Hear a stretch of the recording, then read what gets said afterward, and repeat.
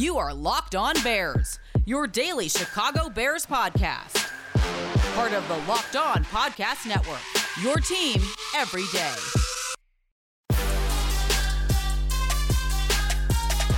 It's hard to find too many positives in as bad of a Bears loss as that, but we'll try and find a couple of silver linings here and some things to take away from an otherwise disaster in Tampa Bay after we break down everything else that went wrong. This is Locked On Bears, and I'm your host, Lauren Cox. I'm an analyst for Pro Football Focus, and I'm here to bring you your daily, in-depth Chicago Bears news and analysis. You can follow me on Twitter at CoxSports1. You can follow the podcast on Twitter at Locked On Bears. You can like Locked On Bears on Facebook. Join the Locked On Bears Facebook group for more Bears talk. Make sure you're subscribed to that Locked On Bears YouTube channel as well to keep up with all of our video podcasts each and every day. I'm sure you can tell right away off the bat my voice does not sound 100%.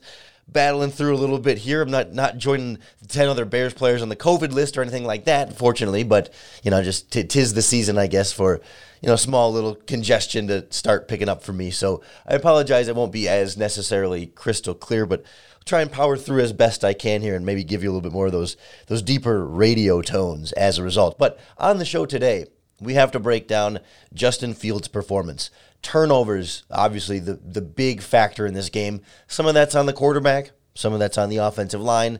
I think some of that's on the coaching staff and the play calling as well. We'll kind of go through some of the key plays there just from having watched it live and some of the things right away that immediately stand out after the game. Then we'll turn our attention more specifically to coaching staff and general roster issues. What else went wrong besides just turning the ball over, where we saw issues even kind of top to bottom in this team, sometimes on both sides of the ball, and maybe some of the common themes that stand out and some of the things we learned immediately after the game from Justin Fields and Matt Nagy. Then we wrap up with those positives, including another big game from Khalil Herbert continuing to run well, and honestly some moments from this defense, despite the massive difference on the scoreboard and all the points that they did end up allowing.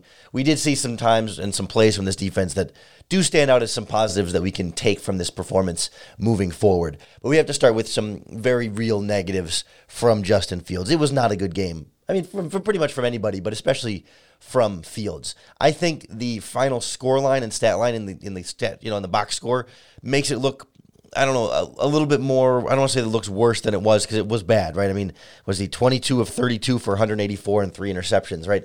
I mean, he was bad. Does that make it look that much more worse than it was? Not necessarily, but I think the stat line only has Justin Fields' name next to it, and so you sort of instantly associate sort of all the blame then with the quarterback, and I don't think all the blame fully belongs with the quarterback in this one. Because when you think about turnovers, is it a bad decision? Is it a bad throw? Is it a bad read? Or was it a bad play by the receiver? Was it a bad play by somebody else? Where do you start to figure out where the problems went? And Matt Nagy loves to talk about, we're going to try and figure out the whys afterwards. We're not getting into, we're not going to fall under that trap necessarily as that's sort of an excuse. But I think when I look back and just having watched it live and the little notes I was taking as the game went along, it was like, 2 or 3 plays into the game when we got our first strip sack of Justin Fields.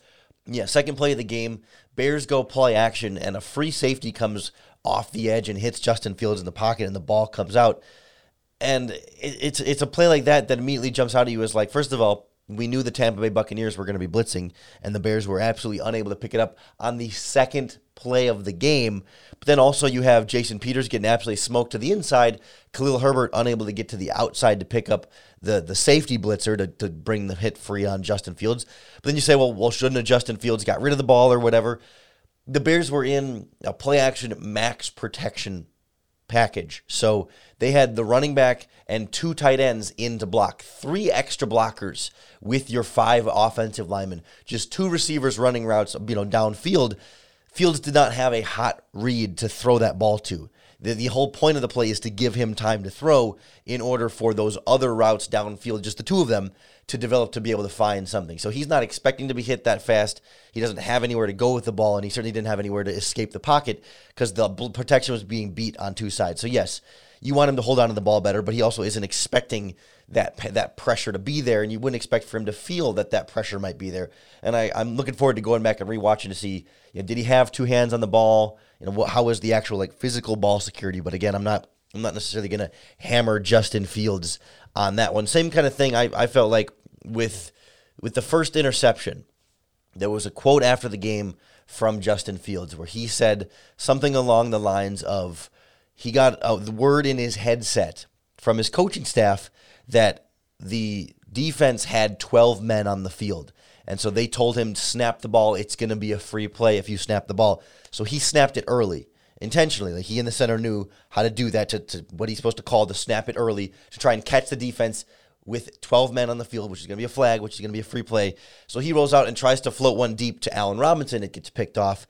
No flag on the play. There were not 12 men on the field, or at least the referees didn't see 12 men on the field. They haven't been able to go back and see whether or not there actually were or not. But regardless, 2 weeks in a row where Justin Fields thinks he has a free play and just floats something up there for Allen Robinson, who on that play also kind of tripped and fell. The ball might have been a little overthrown for him anyway. It's hard to tell without going back and watching the All-22, but also Robinson falling to the ground did not give him any chance of that ball either. So, yes, it's an interception on Justin Fields, and it wasn't a pinpoint accurate throw, but I think the decision making was based purely on thinking he had a free play, and it was the coaching staff that told him he had a free play. It wasn't even his own thing that he saw, right? It wasn't something that he had picked out, but it was something that, observation is the word I was. It wasn't his own observation, but it was something from the coaching staff telling him to have a free play. So of course you're going to take a shot when you have a free play. So I'm not going to kill him necessarily on that. Yes, it's an interception and it's bad, but it's not like you think of Jay Cutler where it's what are you doing with the football? Oh my gosh, why would you throw that ball, right? It makes sense. There's logic and reason behind that interception. Then there's the second strip sack. Latavius Simmons, however you want to pronounce it, he's beat by the pass blocker in 2 seconds. Fields had no chance to do anything with that ball. Again, he's winding up to throw because he shouldn't expect that there to be pressure that fast. His internal clock shouldn't be running fast enough to anticipate that, right? That's just, any quarterback would be put in that same situation. He was getting rid of the ball fairly quickly as is. The pass rush was just that much quicker. So I'm not going to kill him for that strip sack. His second interception hits Darnell Mooney in the hands. It was a little high. Mooney had to go up for it, above his head to try and grab it, but 2 hands on the ball, goes through his hands, tipped into the hands of a defender. It's not a bad decision by Justin Fields, and it was a catchable ball by Justin Fields. So I'm not going to kill him for that either, right? And this is not to say Fields made no mistakes, had a perfect game, and he should be excused for anything he did wrong. Third interception was baffling. Just rolled out of the pocket and chucked it deep for seemingly no reason. It was just not a good throw, not a good decision. Bad play there. Missed receivers in this game. At least one of the 2 of the strip sacks, right? He needs to hold on to the ball better. His pocket presence is still a work in progress. There were mistakes all over this performance. It was bad. This was a bad game from Justin Fields and felt like a step back from what we had seen in recent weeks. But I do think not all 3 interceptions were on him.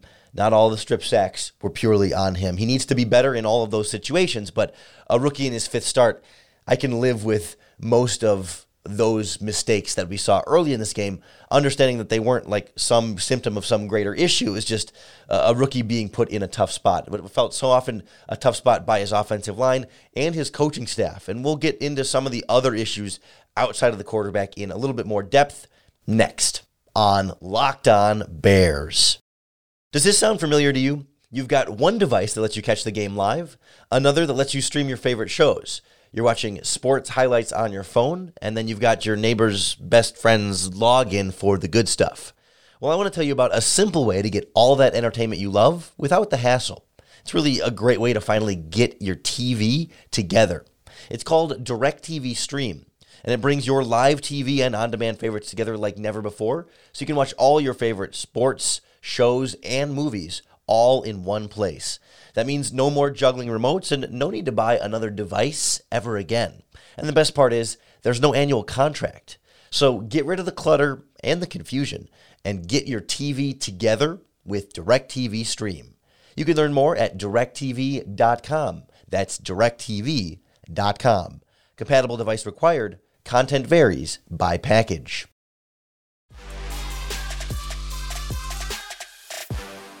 It seemed like so much varied for the Chicago Bears in this loss, and that there were issues from top to bottom all over the roster, all 3 phases. It felt like every position except one man named Khalil Herbert, who we'll get into a little bit. Other than that, every position had its moments of just like mistakes and struggling. Not that everyone was completely terrible for 4 quarters, but this felt like such a collective issue in addition to then the turnovers and the mistakes that we saw at the quarterback position. And it just feels right now like this coaching staff and this roster are not helping Justin Fields. It feels like almost like actively stunting Justin Fields' development when the coaching staff tells him he's got a free play when he doesn't. I mean, like, that's a literal example of the coaching staff hurting the quarterback by giving him literal bad advice live in a game where we actually know and confirm, right? It's one thing where we can sit here and look at a play call and think that was probably, that looked bad, like a bad play call, or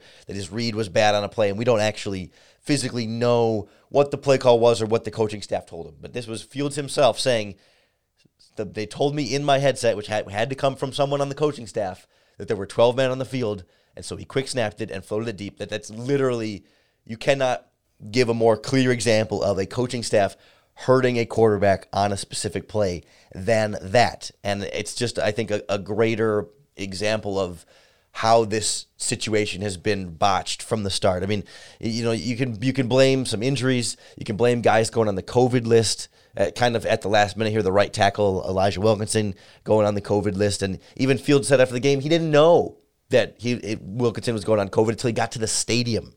Again, feels like communication or something there. I know it kind of happened last minute, but for your quarterback to not be in the loop on that, seems like something might be missing. And Fields said he was surprised because he saw Wilkinson watching film with the offensive line coach Juan Castillo on the morning of the game, and then Wilkinson goes on the COVID list. But as far as we've heard, Juan Castillo has not. I mean, there's some questions there about, okay, what exactly is going on here? My theory is that maybe Elijah Wilkinson was considered a close contact, maybe. I mean, this is just me speculating that he was maybe a close contact to somebody else who had COVID. And so then the offensive line coach, Juan Castillo, maybe would be a close contact to a close contact. But I think that's enough separation to where the offensive line coach wouldn't have to quarantine. It's just maybe Wilkinson quarantining from someone else, but it doesn't reverberate that many steps away from the original person who may or may not have tested positive. That's my theory as to how that might work without Juan Castillo ending up on the COVID list, but Wilkinson ending up on the COVID list. But that's just me trying to read between the lines on COVID-19 protocol. But if you think about through this game, right, I think it was the first punt return of the game they take back, was it 50 yards to give them great field position, right? Then you had offensive line issues throughout the game, right tackle getting benched halfway through because apparently, they don't know their own depth chart well enough, or they don't know their own players well enough to determine who's going to be their best bet. They go in this game, okay, Wilkinson's out. Who do we think is going to give us the best chance to win at right tackle? Latavius Simmons gets the start. I mean, that's the thought process, right? You're going to start whichever right tackle you think gives you the best chance. And we found out pretty quickly that Latavius Simmons was not the right tackle that was going to give you the best chance. And it's a theme. If you've been listening to this podcast for multiple years, we've talked about this every year under this regime. They can't properly evaluate their own players. They put someone out there and they bench them and they get someone else out there. And we saw it with quarterbacks in recent years. We've seen it all the time with this offensive line where they move Cody Whitehair to center and then left guard and James Daniels between the guard spots and different guys at the tackle spots now in the last couple of years with Ifedi, starting him at guard and then moving him to right tackle. Right, the first time they put somebody on the field, they can't properly get the right players in the right position because it seemed like Alex Bars played better. He was not a stellar right tackle, but it was better than the turnstile that was Latavius Simmons. Maybe the Buccaneers kind of dialed down the aggressiveness a little bit that made things easier on Bars. I don't know, but I think the coaching staff also didn't do Simmons any favors because he kept getting a lot of one-on-one blocks on the outside over there. It felt like they didn't prepare well at all for the Buccaneers. Like they weren't ready for picking up the blitzes. They weren't ready for hot reads off the blitzes. They weren't ready for helping their right tackle against where the Buccaneers, of course, were going to attack as soon as you know that they've got a backup or a fourth string right tackle essentially in this game. And then you can also sort of blame some general manager and offensive line preparation for not having better depth, not having another option at center while Sam Mustipher is getting his butt kicked. There's not a real backup center on this roster. They'd probably have to move James Daniels or Cody Whitehair over. I mean, that's not proper team building. We talked about it as a concern before the season, that offensive line depth would be a concern, because it was a concern last season when they had a lot of these same problems, and we haven't seen the Bears necessarily, learn from some of these mistakes overall. So then you add in coaching on the interception-free play, right? I mean, there's so many different layers to this where it just feels like it's not just one thing. Sometimes you can point to, if you're a team like the Buccaneers who've been able to say, you know what, our cornerback position has been super injured, and they're bringing in Pierre Desir off the bench, and their fifth and sixth string cornerbacks are out there. And if you can point to your defense and say, you know what, they're a bad passing defense because all their cornerbacks are injured, okay. You can kind of say, you know what, injuries happen, and we can kind of blame it on that a little bit and say otherwise we're not a larger concern. But when you flip it over to the Bears, and it's not just one thing, but it is injuries on the offensive line, but it's other offensive linemen not playing well. It's quarterback turning it over. It's game plan stuff. It's not picking up blitzes. It's bad pass protection calls. It's bad special teams. It's the defense getting sliced and diced by Tom Brady. It's the pass rush being non-existent once again, right? It's so many different things that add up where you can't just point to one and say, here's the problem, right? Another thing with the Buccaneers cornerbacks being injured, you'd think game plan once again, 2 weeks in a row. Packers have injured cornerbacks. Buccaneers have injured cornerbacks. Bears absolutely unable to take advantage of those matchups. Your three leading receivers in terms of catches: tight end, running back, tight end. Kmet, Herbert, and James. Mooney had 2 catches. Robinson had 2 catches. Goodwin had 2 catches. Against backup cornerbacks, the preseason cornerbacks against your starting wide receivers. And some of it's on the wide receivers not getting open. Some of it's on the quarterback missing wide receivers. Some of it's on your coaching staff for not scheming up routes to win against backup cornerbacks, or scheming up to better help your quarterback find your open wide receivers. I mean, again, it's this all-encompassing mess. It's why Bears fans have been so passionate about firing Matt Nagy and kind of cleaning up on this coaching staff, because as much as they show us glimpses of game plans against bad teams, they're really, really exposed when they play good, well-coached teams. They can beat up on the lines a little bit. They can stick out it a little bit with the kind of back and forth with the Raiders in there, and they can kind of turn things around and beat the Cincinnati Bengals, who are now looking like a better team. But when you really play the Packers and the Buccaneers and you see what the cream of the crop of the NFL looks like, it really exposes the deficiencies not only in talent on this roster, which goes to the general manager, but then the deficiencies in coaching. Starts at the head coach, but a lot of it's the offensive coordinator. I don't think I have a lot of major complaints, all things considered, about what we saw from defensive coordinator Sean Desai. I mean, there's always things you can second guess, and when you lose 38-3, you're never thrilled with your defensive performance. But I think there were some bright spots on this defense, and there was a bright spot in this running game, and we'll break down some of the positives a little bit more in depth next on Locked On Bears. If you're looking for some upside, how about a new app called Get Upside? How about that works for you? Bears fans, listen up. This is an incredible app that really is for anybody who ever buys gasoline. If you drive a car, anything like that, you need Get Upside. It's on the Google Play or the App Store. It's an app you download for your phone. And podcast listeners can get up to 25 cents per gallon cash back whenever you fill up your tank, just by using the Get Upside app. Some people who drive a lot are making as much as $200 to $300 a month in cash back just from filling up the tank. And there's no catch. The cash back gets added right to your Get Upside account, and then you can connect your bank account if you want the direct deposit. They can do it through PayPal if you're more comfortable that way, or even just e-gift cards to Amazon or wherever you like to shop online. The best part is if you download the app and enter our promo code TOUCHDOWN, you'll get a bonus 25 cents per gallon cash back on the first time you fill up. So you can get up to 50 cents per gallon cash back on your first tank. Just download the Get Upside app and enter our promo code TOUCHDOWN. You really want to score a touchdown, then you need to try the world's best tasting protein bars, Built Bar, because they are a score every single time you open one up. I just this weekend got in my shipment. I got salted caramel flavored Built Bars. So it's the full protein bar. It's covered in 100% real chocolate, but it has actual pieces of pretzel, and I got salted pretzel and salted caramel. I got 2 boxes, plus I got the banana cream puffs too. I get really excited about the Built Bars when I get them. So salted caramel Built Bars for me tastes like Milky Way. The salted pretzel to me has actual pieces of salted pretzel in there. So you get this crunch in addition to the soft and chewy Built Bar. And so you have a little bit of one and a little bit of each, and you combine them for like a caramel pretzel taste. Oh my God. They taste so good, but they're low sugar, low calories, high fiber, and high protein. There is not another protein bar product on the market that tastes this good and has those nutrient facts. Plus, you get a chocolatey flavor every time. They really do taste like a candy bar. You got to try them for yourself. Head on over to BuiltBar.com, enter our promo code LOCKED15, and you'll get 15% off your next order.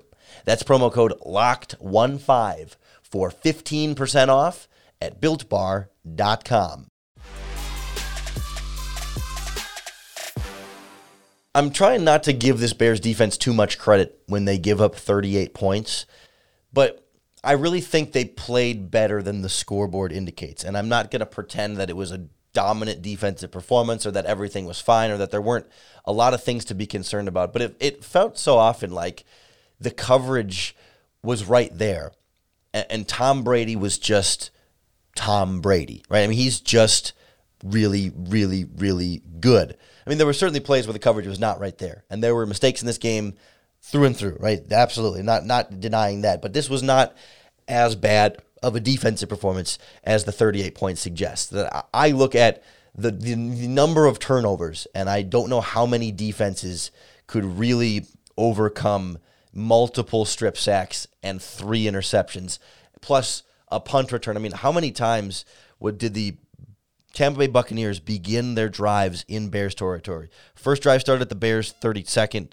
The third drive was at the Bears 40. The fourth drive was at the Bears 35. Three of their first 4 drives were in Bears territory, and then they had 2 more. In the first half, they had 5 of their 8 drives started in Bears territory. So it's honestly impressive that there weren't more first half touchdowns, given where the Buccaneers were starting those drives. I mean, yes, I think where I would want to hold up the defense is stop those touchdowns and make them field goals, right? They did hold to a field goal that was then a missed field goal, and you want to keep them out of the end zone. And that's where I'm a little more disappointed in the red zone defense. But it felt like at least getting to the red zone, man, they were right there on so many of those plays, and Brady just puts it exactly where it needs to be. Or Matt gets a little bit of pressure, and he steps up and just avoids the sack.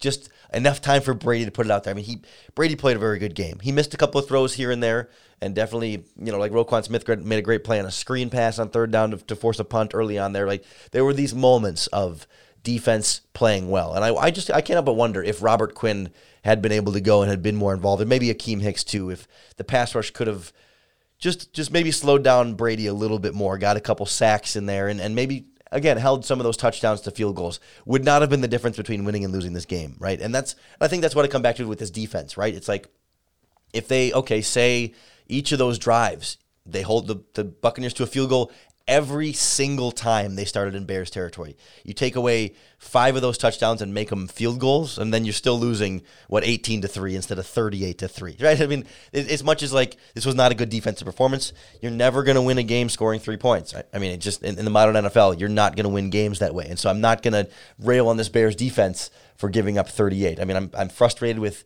missed tackles from Eddie Jackson there. I'm frustrated with some penalties there. I thought DeAndre Houston-Carson played pretty well in place of Tashawn Gibson, and I'm about ready to just make DeAndre Houston-Carson your every week starter and just bench Tashawn Gibson, because I think overall, and I want to go back and see the All-22, but overall it felt like Houston-Carson is playing better than Tashawn Gibson, who's just been a massive disappointment this season. Jalen Johnson got beat a couple of times against Mike Evans on the sideline there, back-to-back throws. I mean, those were great throws by Brady, but you want, if Jalen Johnson's going to take that next step, he's got to win those. And I know Mike Evans is 5 inches on him and probably 25 pounds, and so that's a tough matchup for your cornerback. But it was a test. That was a measuring stick. All right, Jalen Johnson, are you at that next level in your second year? Not yet. And that's okay. He doesn't need to be an elite cornerback in his second year, but I think that was totally your measurement. All right, elite quarterback and very, very good wide receiver versus your second-year cornerback. Can he hold up? On those 2 plays, not exactly. And they were great throws and great routes and great receiver, but it's just, again, a measuring stick, and it's progress along the way then for Jalen Johnson, and a great learning opportunity for him. But I'd be remiss, and I feel bad for saving the best for last, was Khalil Herbert. I mean, that guy ran hard. He's so explosive. He runs so well, and he gets to that second level faster, even than David Montgomery. It felt like even sort of faster than Tariq Cohen, because Herbert's more decisive, right? He gets downhill and he gets going in a hurry, and it's been really impressive to watch. Honestly, it's to the point where I don't know how eager I am to give David Montgomery a contract extension. Not that Khalil Herbert is instantly better than David Montgomery, but if you can find running backs like this in the 6th round, So why are you going to pay a running back a significant amount of money, right? If he'll come back cheap, absolutely, I want David Montgomery on this team. He's a good running back. But I'm not going to pay him top running back money when he hits the open market because Khalil Herbert really is running well. I will give the Bears offensive line some credit for run blocking well. They created some creases for him against a very, very good run defense and a good front seven. It seemed like that's been the case the last few games. Like Jason Peters is more comfortable run blocking. That interior is better run blocking, especially Sam Mustipher at center, I think. And even when you get a backup right tackle in there, run blocking can build some of that confidence too. And so they were doing a very good job in the ground game. I mean, and I think they broke down the stats throughout the game on how the Buccaneers' run defense hadn't allowed a 100-yard rusher since like early last season or something like that. And Herbert, a 6th-round rookie out of Virginia Tech, running all over them. I mean, he had 100 yards, 18 carries. Absolutely a great game for him. And one other thing I want to circle back to on this Bears defense before I forget, they showed the graphic during the game. Tom Brady had 6 straight incompletions, tied a career high for consecutive incompletions. This defense stepped up for some moments in this game, right? Obviously not enough, but offense wasn't going to be enough for them to win either. So I do think there are some moments there, some positives in what was otherwise a very embarrassing blowout loss. We expected them to lose. It was the Super Bowl champion Tampa Bay Buccaneers. Doesn't make it feel any better, but I do think, for me, it tones down a little bit of the sky is falling because, of course, they were expecting to lose. I mean, the sky is supposed to be falling against maybe the best team in the NFC after playing a really good NFC team the week before. Again, coaching staff is a very real problem, and this is further evidence of that, and I still think you fire Matt Nagy, you move on from this coaching staff and probably this general manager, and you build around Justin Fields in the future in the long term, but same time, they are still 3-4.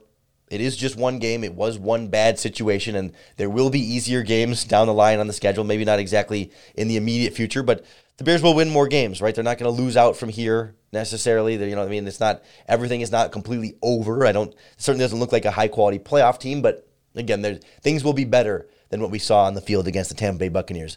Hopefully that gives you some sort of hope or optimism for why you got to keep following along this season. I mean, Justin Fields is certainly a good enough reason for me. I'll be keeping a close eye on him each and every week here in the podcast. So make sure you subscribe to keep up with all of our daily, in-depth Chicago Bears news and analysis. Unfortunately, I'm guessing my quality of voice is going to get worse before it gets better as this week goes along. I think I'm on the beginning, not the tail end of a little bit of congestion there. Again, not anything more serious than that. So I appreciate you for sticking along, and hopefully I can sound better for you sooner rather than later. And of course, we'll keep breaking down this game throughout the week and then get you ready for next week and put together a game plan and all that good stuff. So I hope you survived a rough Sunday afternoon of football on television. But again, it will get better from here, and hopefully the podcast can make it a little bit easier to bear down.